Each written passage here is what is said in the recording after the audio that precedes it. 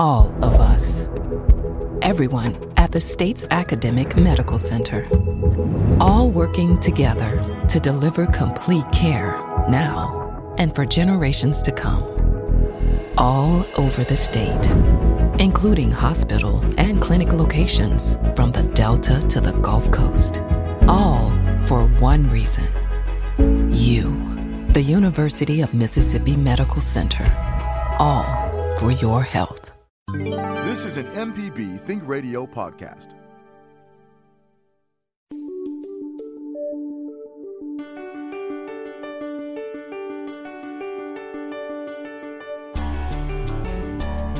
This is Southern Remedy on MPB Think Radio. I'm Dr. Jimmy Stewart, Professor of Internal Medicine and Pediatrics at the University of Mississippi Medical Center. Good to be with you this morning. We're taking your calls during this hour concerning any kind of health issues or topics that you would like to discuss or maybe take a stab at answering those questions. It could be about anything. Maybe it's a new medication that you're taking, a new diagnosis, maybe some symptoms that you just quite haven't got a hold on yet. We'd be glad to try to answer those questions this morning. You can reach us at 1-877-MPB-RING. That's 1-877-672-7464. Or if you're not able to call, please send an email to remedy@mpbonline.org. Hope everybody's staying safe out there. I know most everybody's probably keeping up with the increased COVID-19 numbers that we're seeing in the state and nation. Certainly, this is not over by any means. There are a lot of people out there that are sick. I know in our hospital, we're seeing increased numbers, total numbers of patients. In fact, we had the most we've ever had at the University of Mississippi Medical Center. So it's still a huge issue, even though you may not be affected by it or you may not feel like you're at risk. Certainly, I would hope everybody is taking steps to protect everyone else. I've said this before on Southern Remedy, and I firmly believe that one of Mississippi's strengths is its people and its people's adherence to protecting one another and where we live. And one of the best ways you could do that is wearing those masks out there. I know a lot of people have been complaining about it.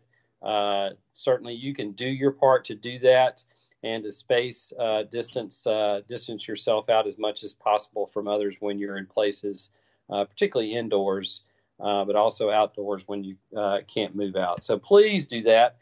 A lot of good research. I know there's a lot of stuff out there, like there usually is with everything, but a lot of misinformation about masks harming you, a lot of misinformation about they don't work. They do work. I encourage you to wear them. I'm wearing them when I'm around other people. So please do that when you're out and about. Just wanted to remind everybody about that. One of our best ways that we can ensure that we move into the fall and have some semblance of some activities getting back to normal is to do those types of things and to try to protect yourself and others from the spread of COVID-19. So the number to call this morning is 1-877-MPB-RING. That's 1-877-672-7464. I think we have a first caller on the line. I didn't quite get the first name there, but sorry, Dr. Jimmy, he dropped off. Maybe he'll give us a call back. It was Huel from Hattiesburg. Call us back. Sometimes that happens. We apologize, but something may happen on either end of our conversation. So please call back with our first caller. Kevin, I think you had a question about treatment of COVID, right? Yeah, I've been hearing that sort of the twin research paths of treatment for COVID and also a vaccine for COVID-19. And I wonder if you could talk a little bit about, I guess treatment is taking care of you after you get the disease, where vaccine is trying to prevent you from getting it at the first. But maybe is one more important than the other, or just talk about kind of those twin research paths a little bit? Kevin, you outlined that perfectly. You get your honorary MD degree for the day for that. So treatment and prevention are two separate sides of the coin on disease, on dealing with any chronic disease that you have. So the first thing, prevention. There's several different ways to do that. I just mentioned some that everybody can do. Everybody has the power. I know a lot of people feel powerless. This is something you can do. to prevent that transmission. So, but vaccination is really utilizing the body's own immune system that it's designed for to recognize foreign substances, to make antibodies against those substances, and then to encourage the body's own immune system to do that. It's a very natural way to do that. We are exposed to thousands of different things from a week-to-week basis that our body recognizes as something in the past that we've had, or if it's something even new and you come down with it and you're sick with it, your body tries to mount up a defense for future infections. So vaccinations is one way to try to do that. And it's not just about individuals either, it's about populations. So how things travel through populations, we know that this virus is a little bit more infectious than influenza, than the seasonal flu that we normally see. So you have to be a little bit more aggressive about that. It also has to do with how easily the virus is transmitted from person to person once somebody gets it. So all those things are taken into account to try to prevent it. Now, what happens when you get the virus? What can you do at that point? And right now we're pretty limited.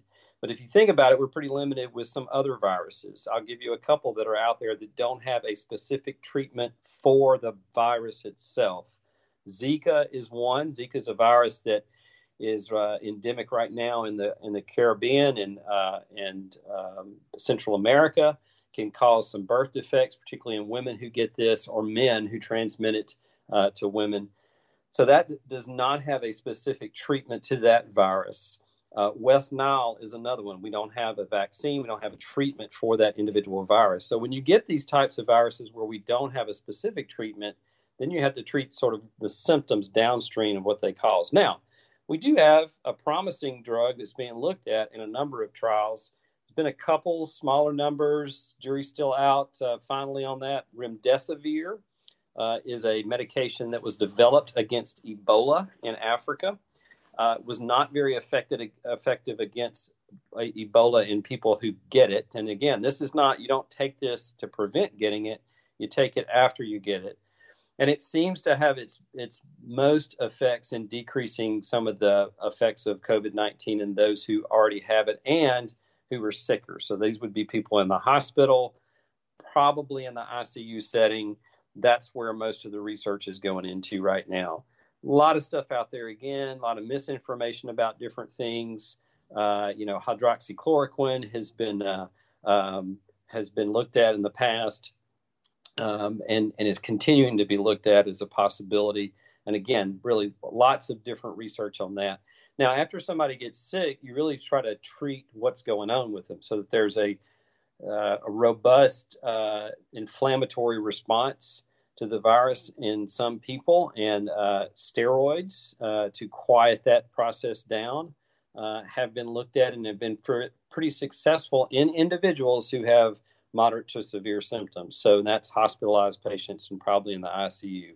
So not a whole lot you can do. Supportive therapy, that just means we're looking at everything that this virus is doing and trying to support the body while it gets over that. So great question. That's one everybody always ask. I think we have our caller back on the line. I'm going to try to get his name right. Huel from Hattiesburg. Good morning, Huel. Hey, good morning. Thank you. This is kind of along the same lines there. I'm a pediatric dentist here in Hattiesburg and born tried in 1957. And I was been trying to get some information on would it be advantageous for me to have an MMR vaccine series? So age-wise, yeah, that's one of those ages where it probably would be, I would think it would probably be advantageous for you to get that just because of waning immunity and what you were exposed to during that time.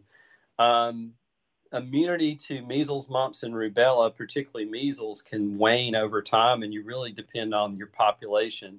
As a dentist, as a pediatric dentist, I think you're probably in one of those special groups that is going to be a little bit at more risk for giving it to somebody else if you should get it. And we know we have little pockets of measles that pops up in our population.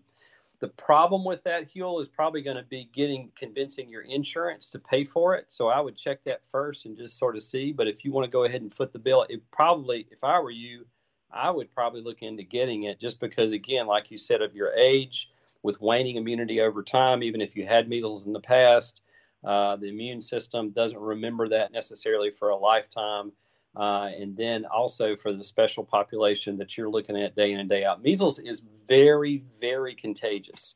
If somebody has it and they step into a room for 5 minutes, even less time than that, potentially everybody in that room can get exposed to measles. It's much more contagious than COVID, flu, a lot of other viruses. So it's something that we need to take serious, and that's why vaccination is one of the best ways to prevent that.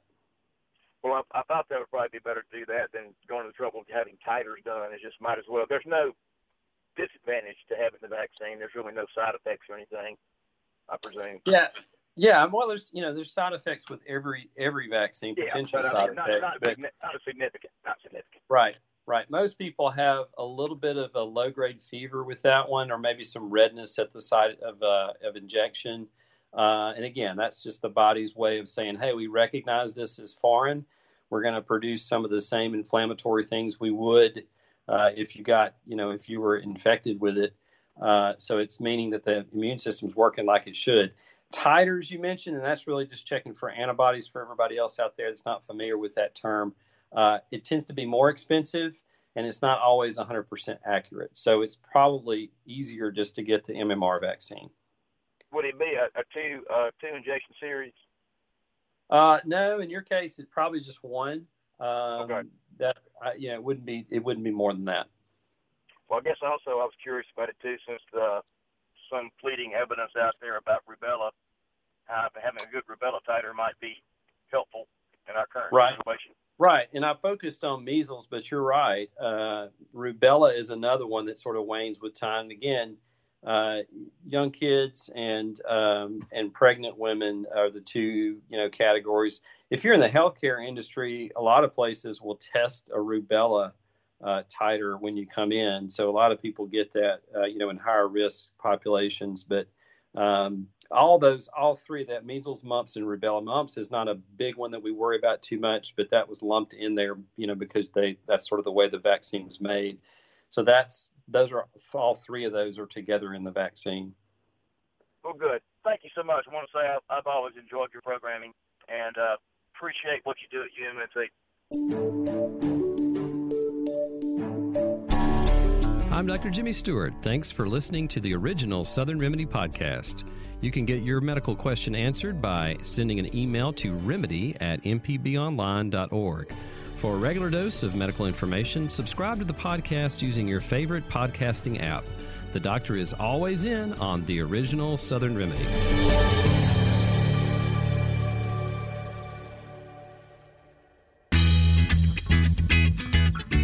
I'm Professor Richard Gershon from the University of Mississippi School of Law, host of In Legal Terms. If you're enjoying this podcast, I encourage you to listen to In Legal Terms, the show about you and your rights. We find interesting legal topics to bring to you and let you know how the law affects you. Find In Legal Terms on any podcasting platform on your smart device or on our website, inlegalterms.mpbonline.org. This is an MPB Think Radio podcast.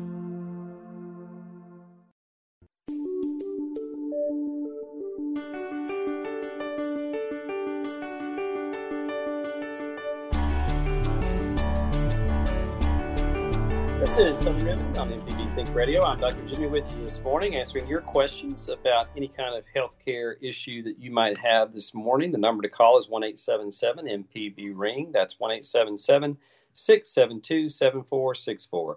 Let's go to Liz on the road. Good morning, Liz. Thank you for calling this morning.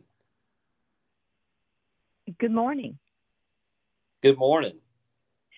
My question is about the pneumonia shots, the vaccine. I'm not sure if it's a vaccine or just a shot. There is, I believe there is an updated version where you get 2 shots, possibly. I had one probably 15 years ago, but I'm in my mid-70s, so I just wondered if this would be something that would be a good thing for me to do at this time. Sure.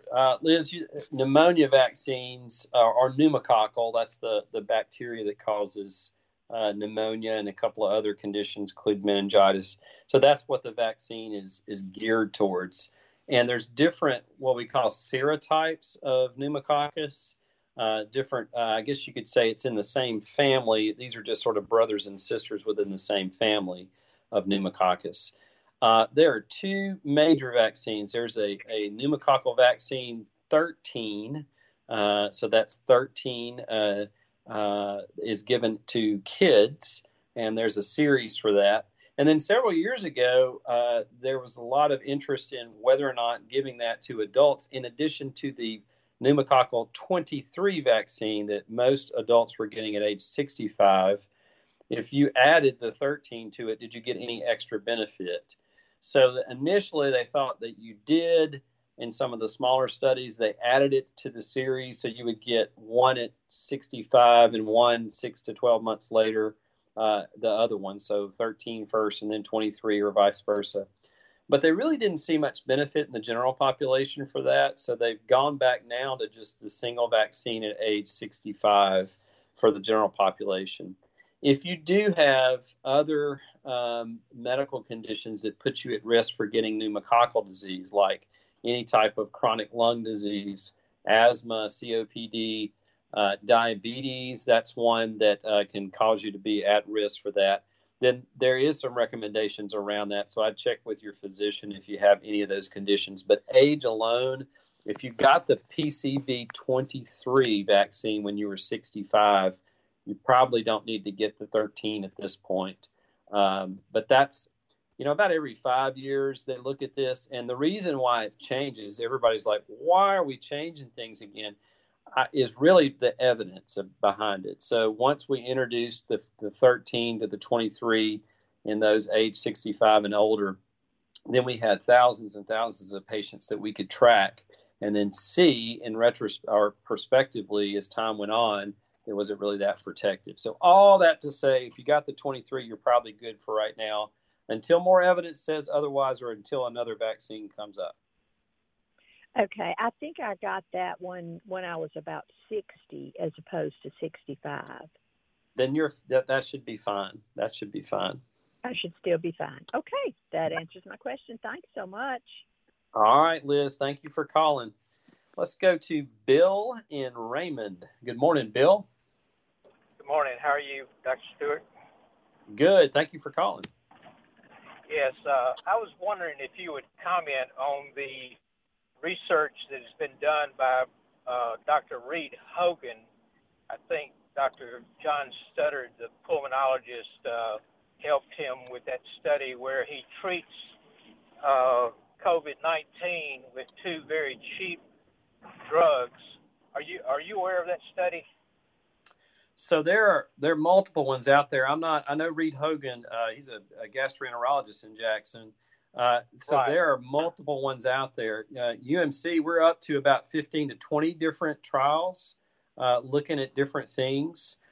Some of the early trials looked at two medications I'm not sure exactly what you were alluding to, but hydroxychloroquine and then azithromycin were two that were looked at.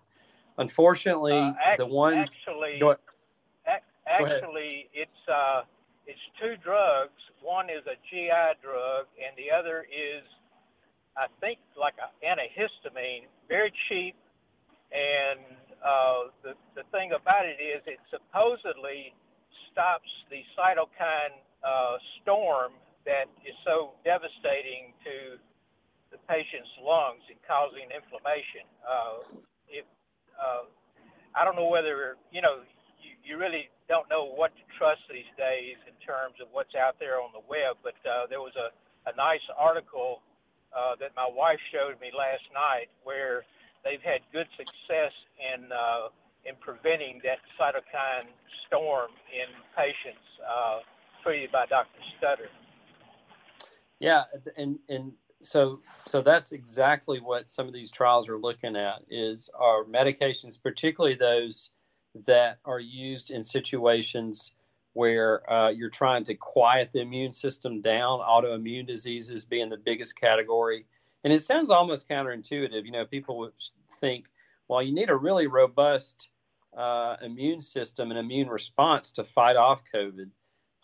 It can actually, actually the sickest patients is just the opposite. Their immune system is so geared up that it makes a lot of these, you mentioned cytokines, that's just the fancy term for these substances that our body produces to cause inflammation. And that is the damage that's being done, not just in the lungs, but everywhere. Kidneys, brain, heart. A lot of patients are developing heart failure symptoms just because of this. As you put it, cytokine storm is a very accurate description of it. So a lot of these studies are looking at individual medications or combinations of medications that target that and then to sort of turn that off. Now, I wouldn't go out there and use, certainly you need to look at how they're being used, because a lot of the trials that are done in very specific situations. Somebody with COVID who has very, very severe symptoms, and you wouldn't extrapolate that to the rest of the community. Like, okay, you're COVID positive, we're going to put you on this medication. You really need to study that in large numbers to make sure that you're not going to put somebody on something that have a lot of negative side effects from it. So, and a lot of those immune system medications have a lot of side effects. So bottom line is, if you're interested in something like that, there are even studies. Our institution is looking at sort of the baseline population. So we're one of a number of sites that are looking at how many people in the community have had this. So we're doing some antibody testing. So there's a ton of stuff out there. This is the way you treat something long term, though. You gather the evidence, you put it in a format in a clinical trial, and you apply that. Anecdotal evidence is just that. It's anecdotal, and it may have worked on one person, but it's very dangerous to extrapolate that to large groups of people. But this is the way that we train. This is the way that we do things. I appreciate that. All right. Thank you for calling, and thanks for that reminder too. Like if anybody is interested in any of those clinical trials, there's a lot of opportunity right now with doing that. And I know our institution is really trying to accommodate that, to learn more. This is what we do. This is medicine at an institution. This is what we all should be doing, is learning more as things happen. It is frustrating at times because of changes and because of limited information, and sometimes that information changes as we get more of the information and evidence. But that's the kind of thing that is going to fight this, and is going to be most applicable to getting us back to a situation where we can have our normal lives. This is Southern Remedy with Dr. Jimmy. The number to call if you have a question is 1-877-MPB-RING. That's 1-877-672-7464. Got a couple of emails here, and one in particular was talking about some risk from cancer. So the question is, how does the environmental impacts of our area affect cancer rates in southern Mississippi? I'm 30 years old, and 3 of my peers from high school have passed away from breast cancer and brain tumors. Is there any information that you can share on this subject? So I'm, first of all, sorry to hear that. That is traumatic by any means. I know I've had several people either that I grew up with that have had cancer at an early age. And when you start to see clusters of people, particularly younger people that develop cancers, it does raise some eyebrows about, okay, what's going on here? Why is this population getting potentially more cancer than others? So there's really, cancer risk depends on a couple of different things. The 3 most important things and categories are age, genetics, and exposure. So those 3 things really drive our risk for cancer. As we get older, our cells, particularly those cells that have a faster turnover, like your skin, your GI tract, your lungs, those cells, as we age, have more and more of a predisposition to turn into a cancerous cell, a cell that's unregulated in how it does its normal functions, and it sort of goes rogue. So as we age, we know that as you age, your chance of getting cancer goes higher and higher. The second thing is genetics. So there's a lot of cancers out there that are genetic in nature. In other words, your genes are predisposed to put you at risk for that.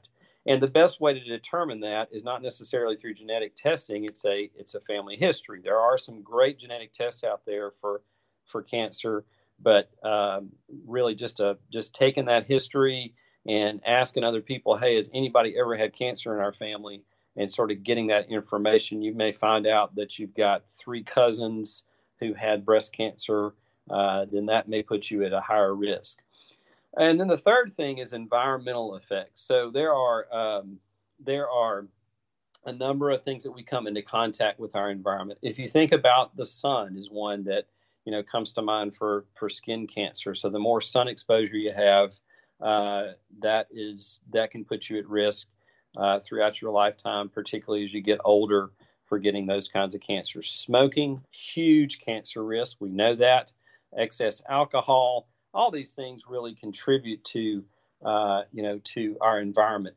Having certain chronic illnesses can do that too. We know that in individuals who have chronic inflammation from whatever chronic illness that they have, that those individuals are going to be at risk for cancer down the road. Our diet, what we eat, if you have a lot of intake of processed meats, salty meats, all those things, overly cooked meats with charred food particles, all those things can put us at risk for developing cancer.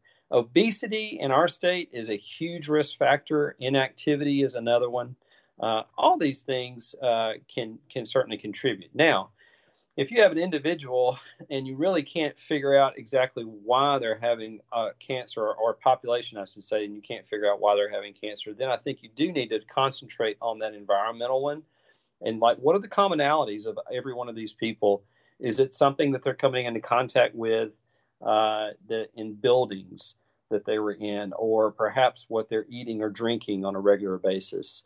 So all of that, epidemiologists, that's what they do to try to figure that out. I would bring that to the attention of your local healthcare officials, and they can sort of push that up the ladder. There's also population health is a whole area and specialty of medicine that looks at those kinds of things. So, you can't say for certain that those individuals may have been exposed to something else, but it really does depend on those 3 things. Some of those are modifiable, you can change, and some you can't. Obviously, we can't change aging, we can't change our genetics, but the environmental piece we can. I'm Dr. Jimmy Stewart. Thanks for listening to the original Southern Remedy podcast. You can get your medical question answered by sending an email to remedy@mpbonline.org. For a regular dose of medical information, subscribe to the podcast using your favorite podcasting app. The doctor is always in on the original Southern Remedy.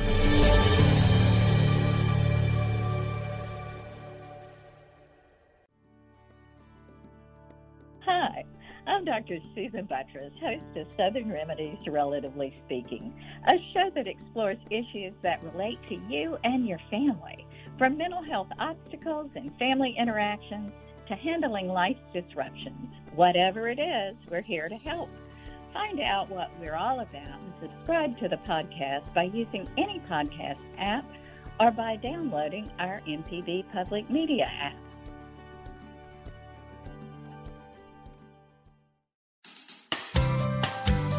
This is an MPB Think Radio podcast.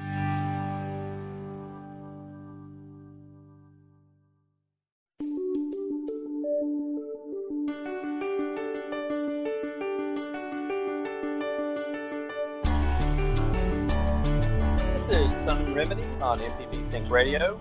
I'm Dr. Jimmy with you this morning, answering your questions about your health care, or maybe it's somebody else's. Maybe it's something that just sort of popped into your head. We encourage you to call today. We got plenty of time to answer your calls on this hour. The number to call is 1-877-MPB-RING. That's 672-7464. If you're not able to call, please send an email to remedy@mpbonline.org. In fact, if you want to check out some of our archive programs, we do provide that for you on our website. The website is mpbonline.org. Just search for Southern Remedy, and you can check out our past programs that have already aired. We also, it's sometimes we realize that a lot of people are not going to be able to listen to the entire program. You may come in a little bit late and want to go back and check things out. That's the way you can do that. You can also download that on your phone, and if you're out and about, you can listen to it. So mpbonline.org, check that out. Try to get all of our information out to you in as many formats as we can. So just to try to reach you in the ways that you may not be aware that we can reach you. Got a question about sun safety. We've done this multiple times, but can't say enough about it because we live in the South. We have a lot of risk. We were just talking about cancer risk, but sunburns, that's another one too. And we see people in the hospital in the ERs quite frequently during this time of year who have gotten out in the sun and have gotten burned, and it's contributed to dehydration and heat exhaustion and heat stroke. So some of the things to watch out for, if you have a severe sunburn or sun poisoning, you can have symptoms like redness in the skin or blistering, pain or tingling in the skin is another symptom that you might have sun poisoning. Swelling in that area, particularly those areas that are at right angles to the sun, so arms, shoulders, headache, fever and chills, nausea, dizziness, dehydration. And dehydration really would be things like a fast heart rate, dizziness or lightheadedness, particularly when you stand up from sitting down. So immediately you should get out of the sun if you have any of these. Don't try to just sit out there and bake. I see people or hear people doing this all the time. They're like, yeah, I'm sunburned. I'm just going to stay out here and just tough it out. Not a smart thing to do, particularly if you're going to be out in the sun for long periods over a few days. You can take a cool, not a cold shower or bath and apply cool compresses to the area. The reason why you don't need to do it really, really cold is you can actually have a thermal injury to the skin beyond what you already have. So the sun does its damage through UV radiation, UVA and B light, that really just kills those cells on the skin and causes a thermal injury to it. If you put it really cold, you're not going to be able to feel that as much. It's going to feel pretty good, but then you can freeze those cells and cause further damage. So you don't want it to be too cold. So cool is okay. And again, cool is just to decrease the temperature of the skin and perhaps the entire body if you're febrile. Drinking extra fluids for a few days does help. Water is probably the thing I would suggest most often. I know a lot of people use Gatorade, Powerade, those kinds of things. Pedialyte is not intended to be a rehydration drink for sun exposure and for dehydration. It's more of the dehydration that you get from a GI distress, and really it's for kids and young kids. So I've gotten that from time to time. It's like, hey, can I just do Pedialyte instead of all these other things? But once you get out of the sun, water is fine to do that. And don't overestimate how much you're losing from your skin, because once you burn that skin, that protective layer that holds all the water in our body goes away and it becomes much more porous. Other things that you can do, ibuprofen and acetaminophen or Tylenol, that can help with the pain. Ibuprofen has a little bit of an anti-inflammatory component to it. Putting things on the skin, there's tons of stuff that's out there that you can put on. Aloe vera gel, or actually aloe vera from the plant, is fine, or another moisturizer. I would stay away from a lot of the moisturizers that have alcohol in them, because once you put it on there, it's going to feel good for a while, but it dries the skin out. And then covering up those sunburn areas when going back outside. So if you're sunburned, put on a long sleeve shirt, make sure you got a hat on, protect those areas. And if you go back out in the sun, wear sunscreen. At least an SPF, sun protection factor, of 30. Remember to reapply that at least every 2 hours, and after you've been sweating or in the water for long periods of time. And then timing has everything to do with it too. I'm a fly fisherman. I love 10 to 2 on my forward and back cast, but those are also the two numbers to remember about sun exposure, because between 10 a.m. and 2 p.m. is going to be your most intense part of the day as far as UV rays. So wear the sunglasses, a hat, protective clothing, and just remember some of those things when you go out in the sun. All right, we've got another caller on the line. I believe it's Ken from Brookhaven. Yes, I was going to see what the available treatments for pulmonary AV malformation. Pulmonary AV malformation. So is that something that you have or somebody else has? Well, it's something that I have. Yeah.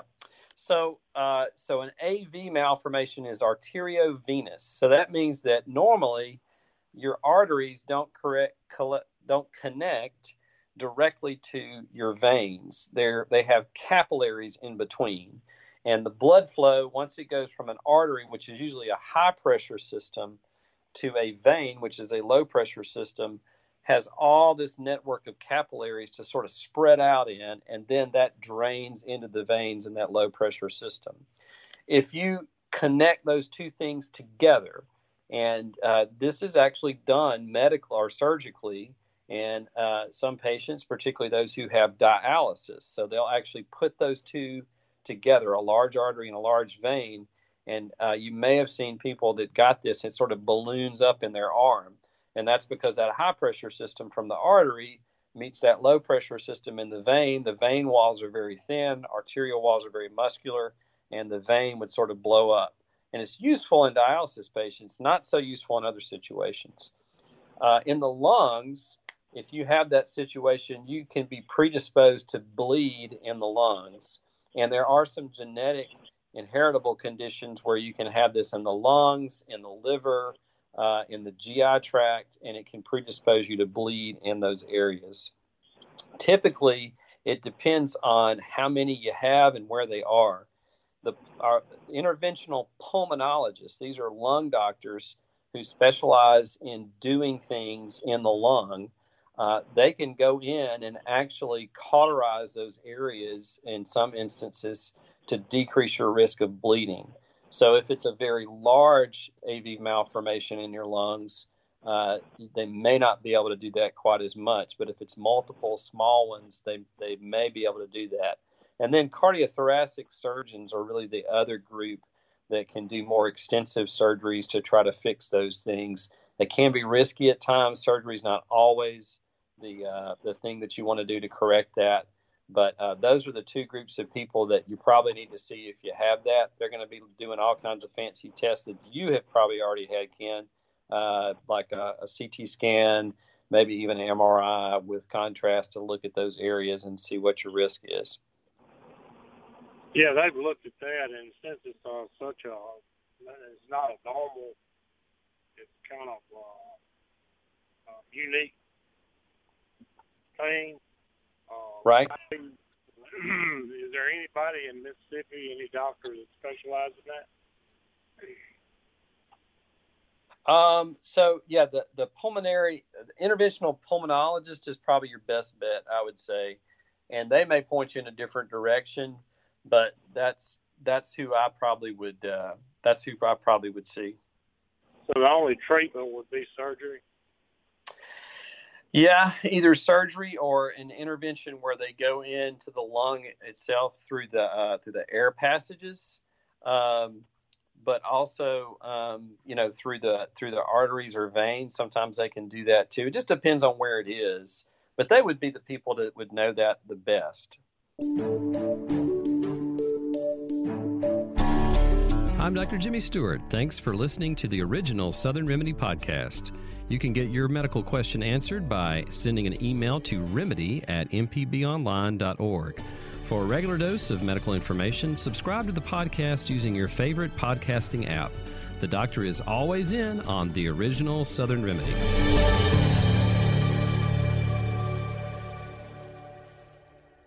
Contractor ever tell you the price of something and it sounds so high you think, maybe I'll try it myself. Some jobs just aren't that difficult, and yes, you can do it. If you want to find out how to do those things, listen to Fix It 101, podcast everywhere. This is an MPB Think Radio podcast.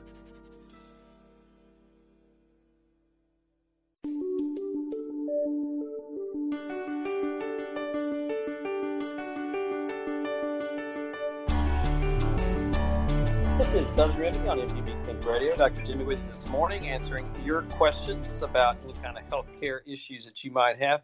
Great questions today. I sort of like a variety of things. It's nice to hear that and know that we're able to point people in some directions. Not able to answer every question all the way through, but can certainly try to point you in the right direction of where you need to go. I think we've got Barbara on the line, and I'm not sure where she's from, but Barbara, good morning to you. Good morning.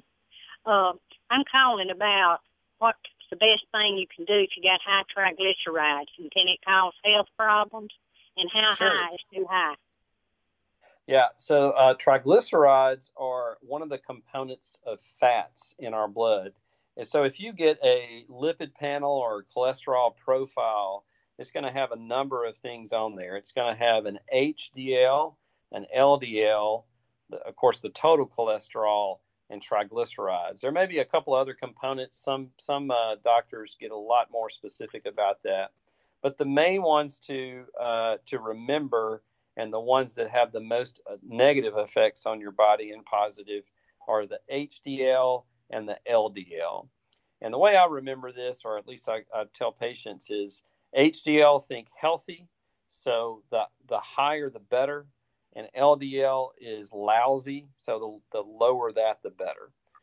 So those are the two main components, and LDL is one of the biggest risk factors for cardiovascular disease and stroke. So that's the one that you want to get down, and you have to plug them in these days into a risk calculator to really look at your total risk and then make decisions on whether or not you need a medication to bring it down. Now, triglycerides are less of a problem unless they're over about 500.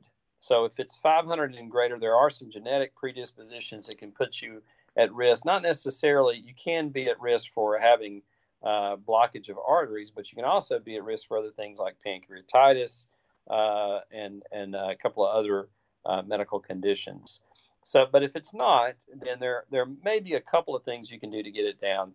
There is fish oil has been looked at, and you have to get the right combination of fatty acids in fish oil. But if you take fish oil, you can decrease your triglycerides. The biggest thing to get them down is to limit the amount of fatty acids in your diet. So a lot of fatty foods, you don't want to try to decrease those as much as possible.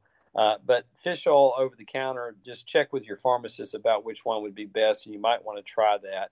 You don't want to take too much of it. So over about 2 to 3 grams a day, you're going to put yourself at risk from bumping up that LDL cholesterol. But that can be something that you take. You put it in the freezer. It doesn't taste as bad. When you take it, it's just a little cold. But that may be something that you can take. All right, let's go to Jerry from Bay Springs. Hey, good morning. Good morning. Thanks for calling. Thanks for your show. I just have a quick question. We've had to put off, my wife and I both have had to put off our colonoscopies because of the virus. And right. I think there's another alternative test, a blood test or something. Is that right? Yeah, so colonoscopies, of course, are the test that's been used, and it's actually the best test for catching early colon cancer or polyps that would predispose you to getting colon cancer. And it's not pleasant to do the clean out. You're asleep when you have it done, so that part's not that big a deal. Relatively low risk for most of everybody. But that's the best thing to do because you can see those areas that are abnormal and you can do something about it, whether that's, sort of clipping that polyp off, send it off for testing for cancer. So the earlier you catch those kinds of things, the better. If you can't do it, like right now with COVID-19, we're trying to decrease the amount of patients who are coming in and out for those procedures. There are a couple of other things out there that can be useful. One is called a FIT test. So this is an immunochemical test that looks at DNA that we shed in our gut for certain things. And it's pretty useful when you combine it with some other things. So if you're not able to get the colonoscopy, it doesn't take the place of the colonoscopy, but it certainly is a test that you can get. It's pretty easy to do. The kit goes home with you. You put the stool on in that little apparatus. You send it off through the mail, and the test result goes back to your doctor. And it's fairly easy to do, not invasive in any way. And when you combine that with also testing the stool for occult blood, so this is blood that you can't see, but it's small amounts of blood that we can test chemically in the stool. When you combine those things together, then you get a pretty good screening tool that, again, doesn't take the place of a colonoscopy, but it's certainly something that in situations like right now can at least provide you a little bit more protection on catching things early. So ask your physician about that. You may have to ask your gastroenterologist, but those are two things that you can request. Okay, thanks. Sure. We've got about 2 minutes left. Let's go to Maxine in Waterford. Good morning, Maxine. Good morning. Thank you for calling. I have a question about, I have arthritis, but I have inflammation so bad that I can't hardly walk. It makes me stiff and I can't bend I just can't maneuver around like I want to. And I take steroid shots, but it doesn't seem to do a lot of good. But my doctor did give me diclofenac, sodium topical gel, 1%. And it seems to help a lot. But I'm wondering, why doesn't the steroid shot help with this inflammation I'm having? Yeah, it sounds like you have osteoarthritis. So osteoarthritis is sort of the wear and tear of the cartilage in our joints. It can be multiple places in our body. It's different than the rheumatoid arthritis, which is a big inflammatory autoimmune response. So the things you mentioned can help. Injections of steroids can help for a while, but after a while, it's not going to have a whole lot of effect on there. And you might even have to have a joint replacement if it's a larger joint. Physical therapy can help too, just with mobility and keeping you active. But again, if it's osteoarthritis, steroids don't always work, and they have a lot of side effects the longer you use them. Even if you're just injecting it into that joint space, you still can absorb a lot of those steroids over time. You may want to get a consultation from a rheumatologist just to see if there's something else that can be done. Or if it is one of those autoimmune cases, there may be some other medications just depending on what type it is. But it sounds like it's more of just the wear and tear osteoarthritis. I'm Dr. Jimmy Stewart. Thanks for listening to the original Southern Remedy podcast. You can get your medical question answered by sending an email to remedy@mpbonline.org. For a regular dose of medical information, subscribe to the podcast using your favorite podcasting app. The doctor is always in on the original Southern Remedy.